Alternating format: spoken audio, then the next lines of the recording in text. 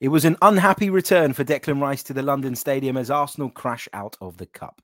So who's responsible? Arteta, the players, both? We'll break it down on this episode of the Chronicles of a Gooner podcast.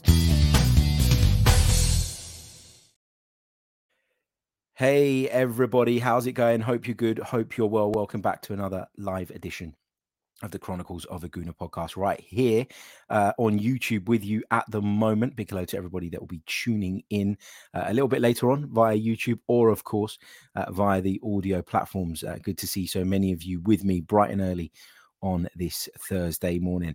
Apologies for not getting the pod out last night. I did hope to sort of come home from watching the game and sit down and record it. As you can probably tell by my voice, though, I'm really struggling with my throat. And it's always when I've got the busiest days that this happens to me. I've got a really busy day today. I've got a radio show tomorrow for 3 hours, followed by a full game commentary tomorrow night. And it's like whenever I get these types of days where I really need my throat to be nice and fresh and ready, I get ill. So I have to thank my kids for that, for bringing home all sorts from nursery on a weekly basis, which is always the case. I can take the lack of sleep. I can take the attention that they need. I can take the running around and playing with them and all the rest of it. It's just this bit that drives me mad. So as you can tell, I'm not in a great mood this morning. And what I witnessed last night, of course, adds to that. We're going to break it all down on this episode of the podcast. We're going to discuss Arsenal's 3-1 defeat at the London Stadium. We're going to talk the story of the game. We're going to discuss Mikel Arteta. Some of the decisions that he made baffled me, to say the least. We're going to talk about some of the individual performances. And yeah, we're going to take some of your questions and thoughts from the live chat as well. So please do get involved. Again, apologies for the slightly earlier stream time, but I do have to get off to work, which is why I'm doing it that little bit earlier. Let's say a few hellos. Jimmy Flo is with us. He says, hi, Harry, I'm happy with the result. The lads got some game time and now we move on to the next game.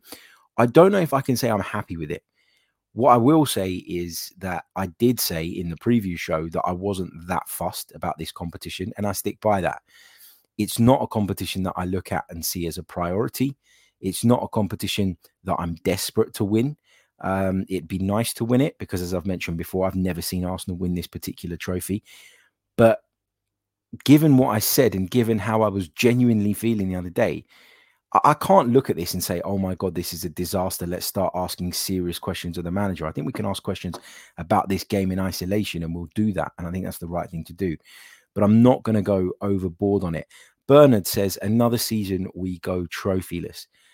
I mean, Bernard, I would rather go one more round in the Champions League than win this trophy. And I genuinely mean that.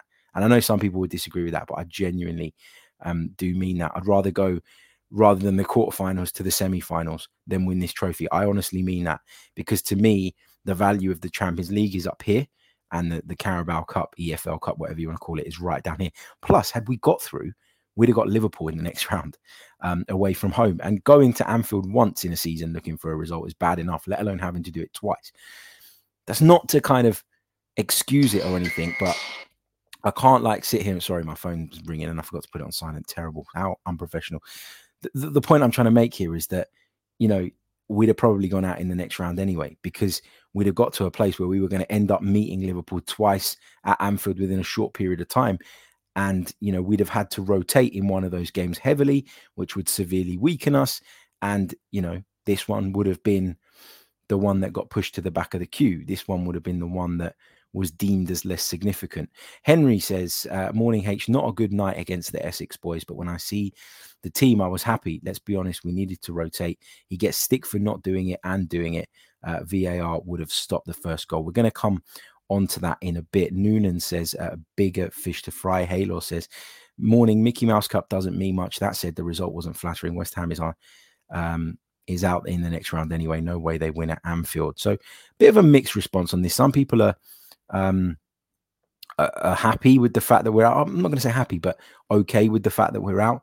And others look at it and think, well, this was a big opportunity missed. We'll get onto it and we'll discuss it in a lot more detail, of course, throughout the program. Just a quick reminder, if you haven't done so already, please do like the video and subscribe to the channel if you're brand new. Also, check out the piece of content that we put out yesterday with regards to Thomas Partey. I think you'll enjoy that one. We got some positive feedback in the comments. Okay, so let's start off with the team selection. I think that's the best place to start. Look, Mikel Arteta was always going to rotate in this game. He was always going to make changes. And I think one of the big reasons that people are finding this quite difficult to process is because we rotated at the weekend in the Premier League and actually it worked and we got away with it. And, we were able to put in not a great performance in the first half, but a very strong performance once we got our noses in front. And at that point, the game was never in doubt. We kept going, we kept pushing, we kept scoring, we kept hurting Sheffield United. And we showed a relentlessness to our game that maybe has been lacking at times this season. And it's prompted people to ask the question, are Arsenal as good as they were last season? What I think the difference between Saturday was and last night is that you have to know and recognize the strength and the quality of your opposition. That's really, really important. You have to be able to recognize and determine what the right level of rotation is for certain fixtures. That's really, really key and really, really important.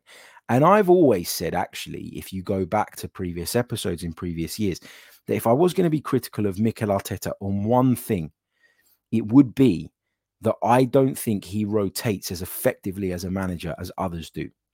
Now, in the past, I looked at that and it was a bit of a red flag for me, but I always put it down to predominantly and primarily the fact that he didn't have really a deep enough squad to be able to make wholesale changes without the level really dropping off. And people have sort of come off the back of yesterday's game and are now saying, well, the squad's depth is not good enough and the strength is not there and all the rest of it. 3 days ago, you were saying it was. So which is it? I don't think it's necessarily about the individual level and individual quality of some of those squad players. Leandro Trossard had an absolute stinker last night. We'll talk about him in a bit, but we know that he's a quality player.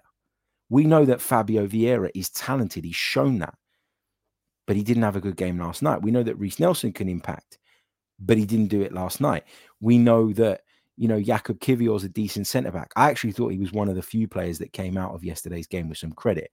The point I'm trying to make here, guys, is that, and also, sorry, everybody's been talking about Aaron Ramsdale and insisting that he should be the number one. Well, then how can you say that we don't have the depth to cope with rotation? The problem here, in my opinion, is not with regards to the individuals per se. I think some of them can still be upgraded on. I think some of them had a really bad night last night and need to be held accountable for that. But I think it's about the balance with regards to how Mikel Arteta rotates. So you can make heavy rotation at home to Sheffield United, and because of the level of the opposition, because you're playing at Emirates Stadium, you will get away with it. But you had to recognize and had to realize that going into a game against West Ham United, particularly at the London Stadium, a West Ham United side who are of a much higher caliber than Sheffield United, despite them being on a sort of poor run of form in recent weeks, you were not going to be able to do the same thing. You were not going to be able to rotate more and get away with it. So you kind of either go, well, this is where I see this competition in the priority list. It's right at the bottom. This is the team I'm going to pick. If we get through, happy days. If we don't, then whatever. But then the way Mikel Arteta sort of proceeded to try and correct things by bringing on Declan Rice and Tomiyasu, who have to start at St James's Park for me, by bringing on Saka and Martinelli at 3-0 down and then Martin Odegaard, it made me think that maybe he did think that he was going to get away with that level of rotation in this fixture, which just was simply never going to be the case. I sat down and I watched the game last night. I didn't end up going to the game last night. I've been under the weather in this past 24 hours, to say the least. And I sat down and I watched the game with my dad and my two brothers. And as soon as the team news came out, I turned around to all of them and I said, we're out. And they said, why? Stop being so negative. It's not like you to be negative. You're not normally a glass half empty kind of guy.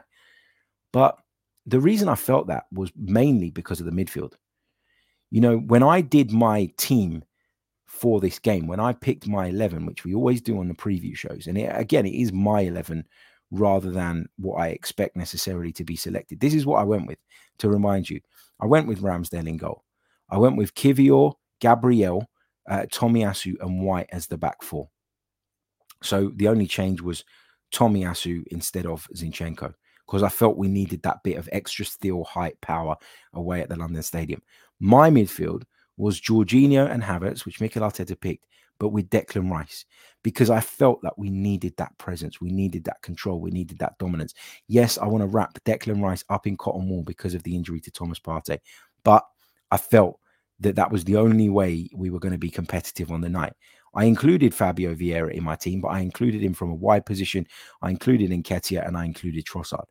But just a couple of those changes, Tomiyasu and Rice being in, would have made a difference. And the reason it would have made a difference, and that Mikel Arteta thought it would make a difference, was because when we went 2-0 down, who were the first two players that he brought on? Those two, because he recognized that the midfield wasn't strong enough, which we said was going to be the case before the game if he didn't go with that team, and he recognized that Zinchenko was a weak link. So actually seeing him do that gave me more confidence in that my initial opinion on this was probably right. If you look at the match stats, we had 14 attempts at goal, but only 3 of them were on target. We had 9 more attempts overall than West Ham. We had 72% of the possession. We played triple the amount of passes that they did. Our pass accuracy was much higher than theirs, but we didn't turn it into anything. And that's been a problem for Arsenal this season. Possession. But are we turning it into something else? And I watched a really good video yesterday on Tifo Island, where they sort of broke down what the difference is between Arsenal this season and last season. And they talked a lot about the kind of XG with regards to goals conceded coming down, which is good, but that we were flatlining the other way around in terms of goals that we were expected to score. And a lot of that was put down to some of the reasons that we discussed actually on this podcast when we were talking about Martin Odegaard not progressing the ball through the thirds quick enough, through the lines quick enough, all of that stuff. And again, that was evident to see. I just feel like my overriding feeling from last night is you need to find the right balance when you rotate. And on top of that, players that get given opportunities like they did last night, fringe players, that is, they need to be able to take those opportunities and give Mikel Arteta a headache. Now, they're fringe players for a reason. I wasn't expecting them to go there and win 5-0, but I was expecting them to be a bit more competitive. I was expecting the general level of performance to be higher, and unfortunately, it just wasn't. So, there's a lot to think about. There's a lot to unpick. Mikel Arteta, after the game, said, it's my responsibility. I think he knows that he probably over-rotated. I think he knows that he picked too weak a side. I also think he was absolutely livid with the players because he felt that they'd let him down and not delivered what was expected of them. He felt that he had, prepared them in the correct way, that he had given them all the information they needed and warned them about the type of challenge they were going to face against a David Moyes side under the lights in a cup tie, and they just didn't respond to it. Now, West Ham, it has to be said, picked a strong side, a very, very strong side, much stronger than I expected. But David Moyes kind of needed that result, didn't he? And I talked about it in the preview show. I said to you guys that actually the fact that West Ham are on a little bit of a bad run is probably going to work to their advantage and our disadvantage, because they will probably look at it and go, well, we might have gone 75% in this game, but if we can go 100% and we can win it, all of a sudden the mood around the club shifts and changes, because Arsenal are a big scalp again. If you beat Arsenal, that is a massive boost again, as it was years and years ago, because, as we keep saying, Arsenal are back. So that worked against us. And I think David Moyes' team selection, again, proved what I was saying in the build-up. This is a guy who looked at it and went, if we can get a result here, all of a sudden the cloud that is hanging over West Ham United at this moment in time lifts, goes away, and we can get on with our season. We're going to talk about the story of the game with regards to the goals that we conceded and how the pattern went in just a minute. We're going to take a really short pause. Before I do that, if you wouldn't mind leaving a like on the video, subscribing to the channel if you're brand spanking new as well. It really, really does help. I'll be back in just a second and we'll do the story of the game. Right, welcome back along to the Chronicles of a Gooner podcast, part 2. Okay, so story of the game. Well, to put it into context, because I really did feel at the end of the first half that we didn't deserve to be behind. So my big issue and my big concern from last night comes with regards to the performance after the break rather than before it. I don't think we were great before it, but I thought we were competitive. And I thought that if any team looked likely to score, it was us rather than them. Now, how likely, that's up for debate, and I accept that. But we certainly were good value to at least, at the bare minimum, be level. West Ham went in at half-time 1-0 up, and they had 0 attempts at goal in the first period. 0. The goal was an own goal. Obviously, it came on 16 minutes. Delivery comes into the near post area. Ben White's got to do better. He's got to do better. I thought Ben White had a really bad night. His clearance, half-assed clearance really, or clearance into a dangerous area, led to the third goal as well. So I was disappointed with Ben White on the night. He was just off balance as he met that ball, and he couldn't control where it was going to end up. He just was approached it from the wrong angle. I think he got caught out a little bit by the delivery. Maybe he got caught on his heels as the delivery came over, and he couldn't shift his weight and momentum the other way to head it the other way. I don't know. Lots and lots of discussion about the foul on Aaron Ramsdale. Undoubtedly a foul. There's no question about that in my mind. Now, I accept that there is a debate around whether or not Aaron Ramsdale would have got across and dealt with that situation had he not had his shirt pulled, because I don't think it's guaranteed that he would have. You look at it, he's still quite a way away. And actually, he does run into Gabriel after he has his shirt pulled. But VAR's in play. That goal doesn't stand. It's as simple as that. Now, what I've seen this morning, sort of looking at some of the reaction to the game, reading through social media and all the rest of it, and scrolling through YouTube where there have been sort of post-match reaction clips put out and stuff, is people saying, Arteta used it as an excuse, and Arteta was livid about that. Arteta mentioned it, but it wasn't the first thing he mentioned. And I don't think for a second that Arteta was trying to use that as an excuse. I really, really don't.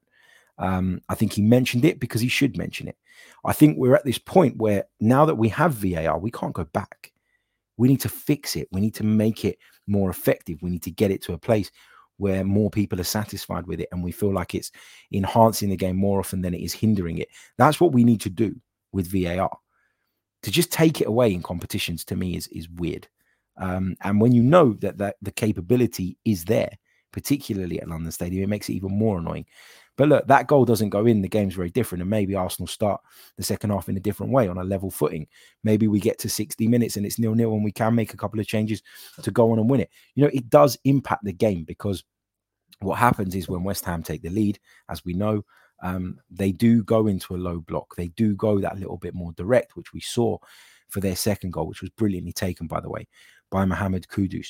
Just a quick apology, by the way, to those of you that are getting ads on the live stream. As I mentioned on a stream the other day, it is something new on YouTube, and I should turn it off before I start the stream, because the default setting is for it to be on. And apologies, I just forgot before this stream started. It is early in the morning. I've been up since God knows what time. It just slipped my mind. I can't change it once the stream starts. So I do apologize for that. But yeah, it's something I've got to remember to do. I've got to get into the habit of doing, because it wasn't a thing 2 or 3 weeks ago. So my apologies with regards to that. Anyway, second goal, 5 minutes into the second half. You're trailing away at West Ham.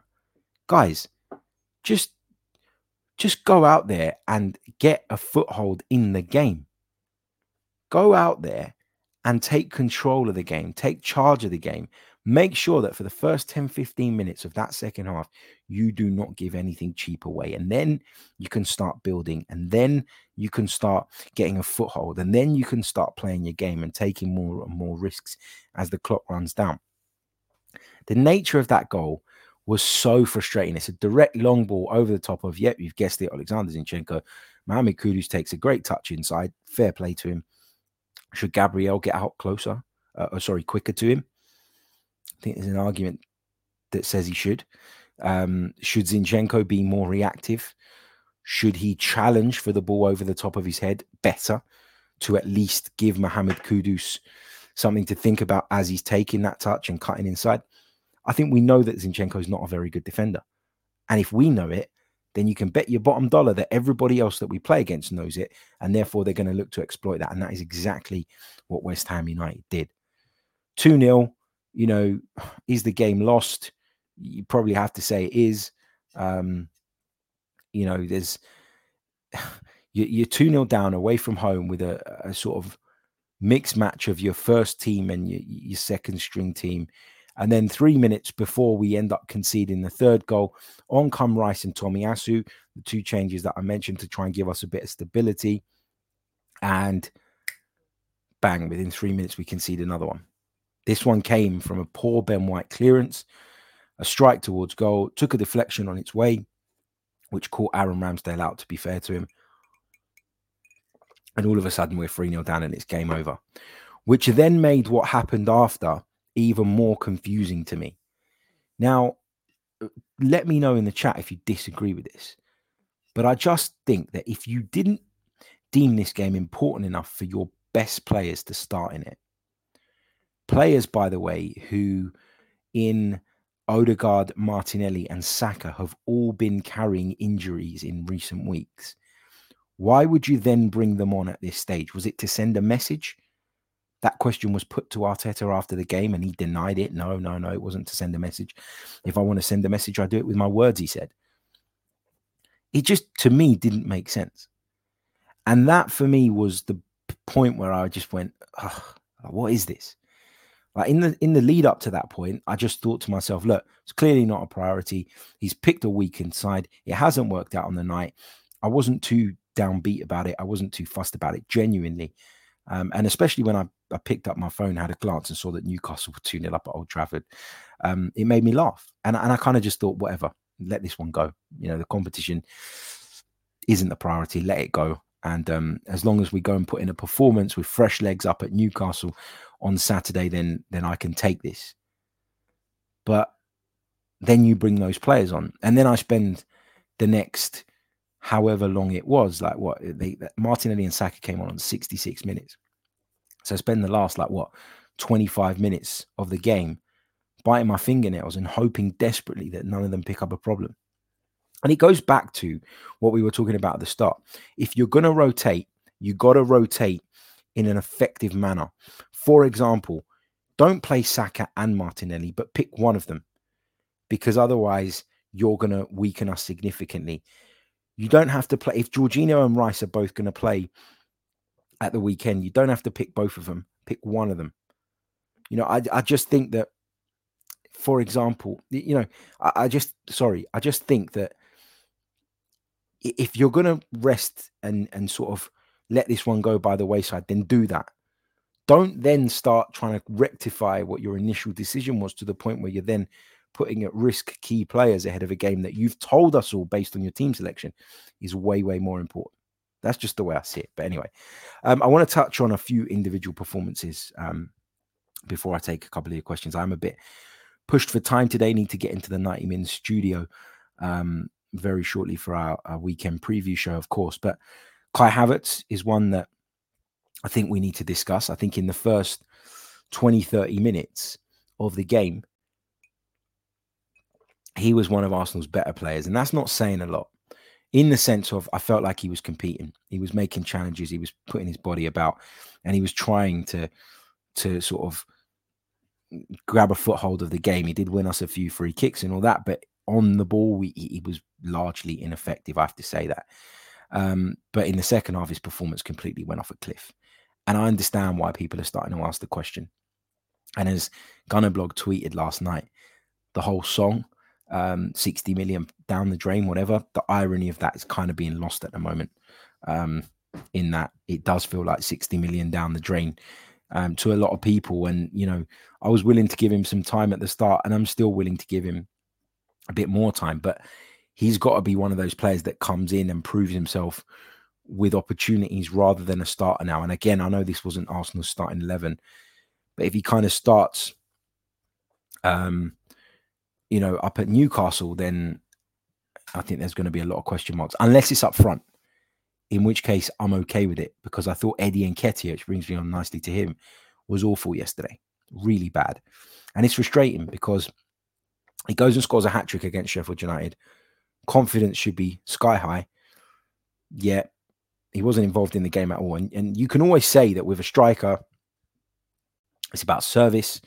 It's about getting him into the box. It's about getting him into the right positions, all of that stuff. But to me, he's got to do more. The ball just does not stick with Eddie.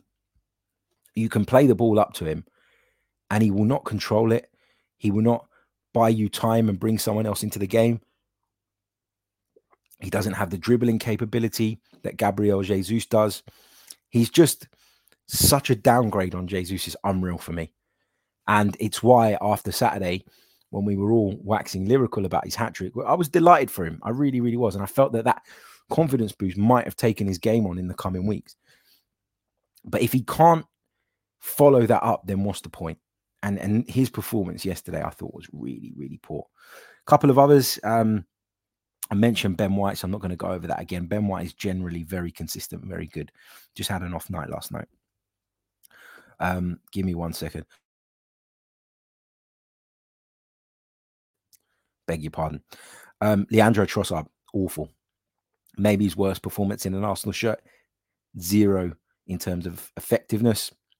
Didn't get involved in the game anywhere near enough. Fabio Vieira, another one. 0. Nothing from him last night. Reece Nelson started the game quite brightly, I thought, and faded. It's as I say, they're fringe players for a reason. And if you put too many fringe players on the pitch at the same time, that's what you get. A laboured, lackluster performance. And you deserve to get beat at the end of the day. The only other thing I really want to comment on before I take a few of your questions, and as I say, I am pushed for time, so please do start getting them in the chat box, and I'll take 2 or 3 before we sign out. The booing of Declan Rice. I know I shouldn't care about this as an Arsenal fan, but I just thought it was really, really poor from those West Ham fans that did it. Now, I know they didn't all do it. I know that some of them did. I know that others gave him a standing ovation. That's what Declan Rice deserves. And I'll tell you why. Because throughout that process over the course of the summer, Declan Rice conducted himself with class. And the way he talks about West Ham is with love, with respect, with gratitude for everything that they did for him as a football club as well. He gave them a ton. Let's not forget that. But he speaks about them in such a positive way. I hate that he got that reception from some of the West Ham supporters. And I think it shows a lack of class. I really do. And again, I'm not seeking to label them all the same because I know that a lot of them gave him a positive reception. But I just couldn't get my head around it. Genuinely, it was really, really frustrating to see. And I felt for him a bit. I really did. Al Cesar says, you overrate this team and the players and think they are better than they actually are. Stop being so naive. I've never told you that a team of our fringe players is any good. I don't think I've ever said that. In fact, if you go back to previous episodes following Europa League games and following Carabao Cup games of the past, I've always said that I think Arteta struggles with this. I think that he struggles to find that right balance. And if you change it too much and you put 11 players together that don't play with one another week in, week out, you are going to get weaker relationships throughout the pitch. And if you have weaker relationships, if there's a lack of familiarity between one another in terms of their habits in a game situation, you end up with performances like that, lackluster performances. Sometimes you can get over the line with those performances because games can be decided in moments and with efficiency at both ends of the pitch. But when I saw that team yesterday, I said we were going to lose. I'm not surprised. And some of you were criticizing me for picking a similar team in my preview show and then predicting that we were going to lose. You went, why you pick that team if you predict that we're going to lose? And I said, because that's what I think should be done in terms of where this competition ranks. And that's why I'm not that massively fussed about it. But I didn't have high expectations. So for me to pick a team that was exactly the same, except for 2 players, then predict we were going to lose, and then you to come on here the next day and tell me that I'm naive because I overrate this team makes 0 sense whatsoever. Ray Beam says, hi, Harry. Do you think that Trossard is more effective as a sub rather than a starter? Can't remember him having a good game recently when he starts. I think you make a great point. I really do. It is a pattern that is starting to emerge, isn't it, with regards to Leandro Trossard, and it's a shame. Because I think he is really talented. And sometimes he comes on the pitch and you think to yourself, how is this guy not starting week in, week out? But then he turns in performances like that and you kind of get it, don't you? Amira says, Harry, look at Dr. Raj's tweets regarding subs. Yesterday could have been a training day if there wasn't a game. Might as well give them some game minutes rather than a few measly sprints during the warm down. Yeah, I get that, you want to give them some minutes before the game, especially in the case of Martin Odegaard, I think. But there's a risk factor with that as well, isn't there? There's risk involved in doing that because you could end up picking up an injury that is a problem for you moving forward. Odradex says, do you think it's the lack of leadership on the field that hurt our chances yesterday? We played fine in the first half. Yeah, possibly. I think you got a lot of very quiet characters on the pitch and not very vocal people, and you take sort of Saliba out of the side, who is quite is a leader in a different way, kind of shows it by example. You take Rice out, you take Saka and Martinelli out, two of the players that we look to make things happen. You take Jesus out, obviously not through our own choice. Then yeah, you do lack leaders. You got Jorginho, who I think is quite vocal and was the captain. I actually thought Jorginho was okay yesterday, to be honest with you. I thought he handled the pressure that was being applied on him in midfield quite well. But yeah, you take leaders out, then you're going to get a lack of leadership. I think, yeah, you're right there. Let's take this one from John, who says, please talk about Kivior. I actually thought Kivior was one, maybe two players that came out of the game yesterday with any credit at all. I thought he was composed. I thought he was calm. I thought he did a pretty good job a lot of the time. You've got to remember as well, Kivior's playing on the right side of the defense when he's a left-footed player, which just throws him off a little bit, I think. But he did a good job. Had Ben White next to him, who didn't have a good game as well. I don't think Gabriel was amazing yesterday either. There was a drop-off in terms of his normal level of performance. But yeah, as I say, he was one of the few that looked okay. I need to watch the game back again in full, and I will do that today at some point.